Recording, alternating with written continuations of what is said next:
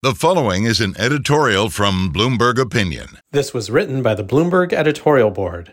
The Biden administration's new policy for asylum seekers seems to have preempted a wave of migration to the border, at least for now. But what about those the U.S. has already admitted into the country, who are being blocked from doing what the American economy needs them to do? Work.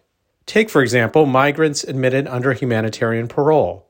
Under current policy, such migrants can't work legally until they go through a backlogged authorization process that can last a year or more. Meanwhile, U.S. companies are struggling to find workers. President Joe Biden could solve this problem by taking executive action to allow these migrants to work immediately, just as thousands of recent Afghan refugees have been able to. That would be a win for migrants, taxpayers, businesses, and the broader economy.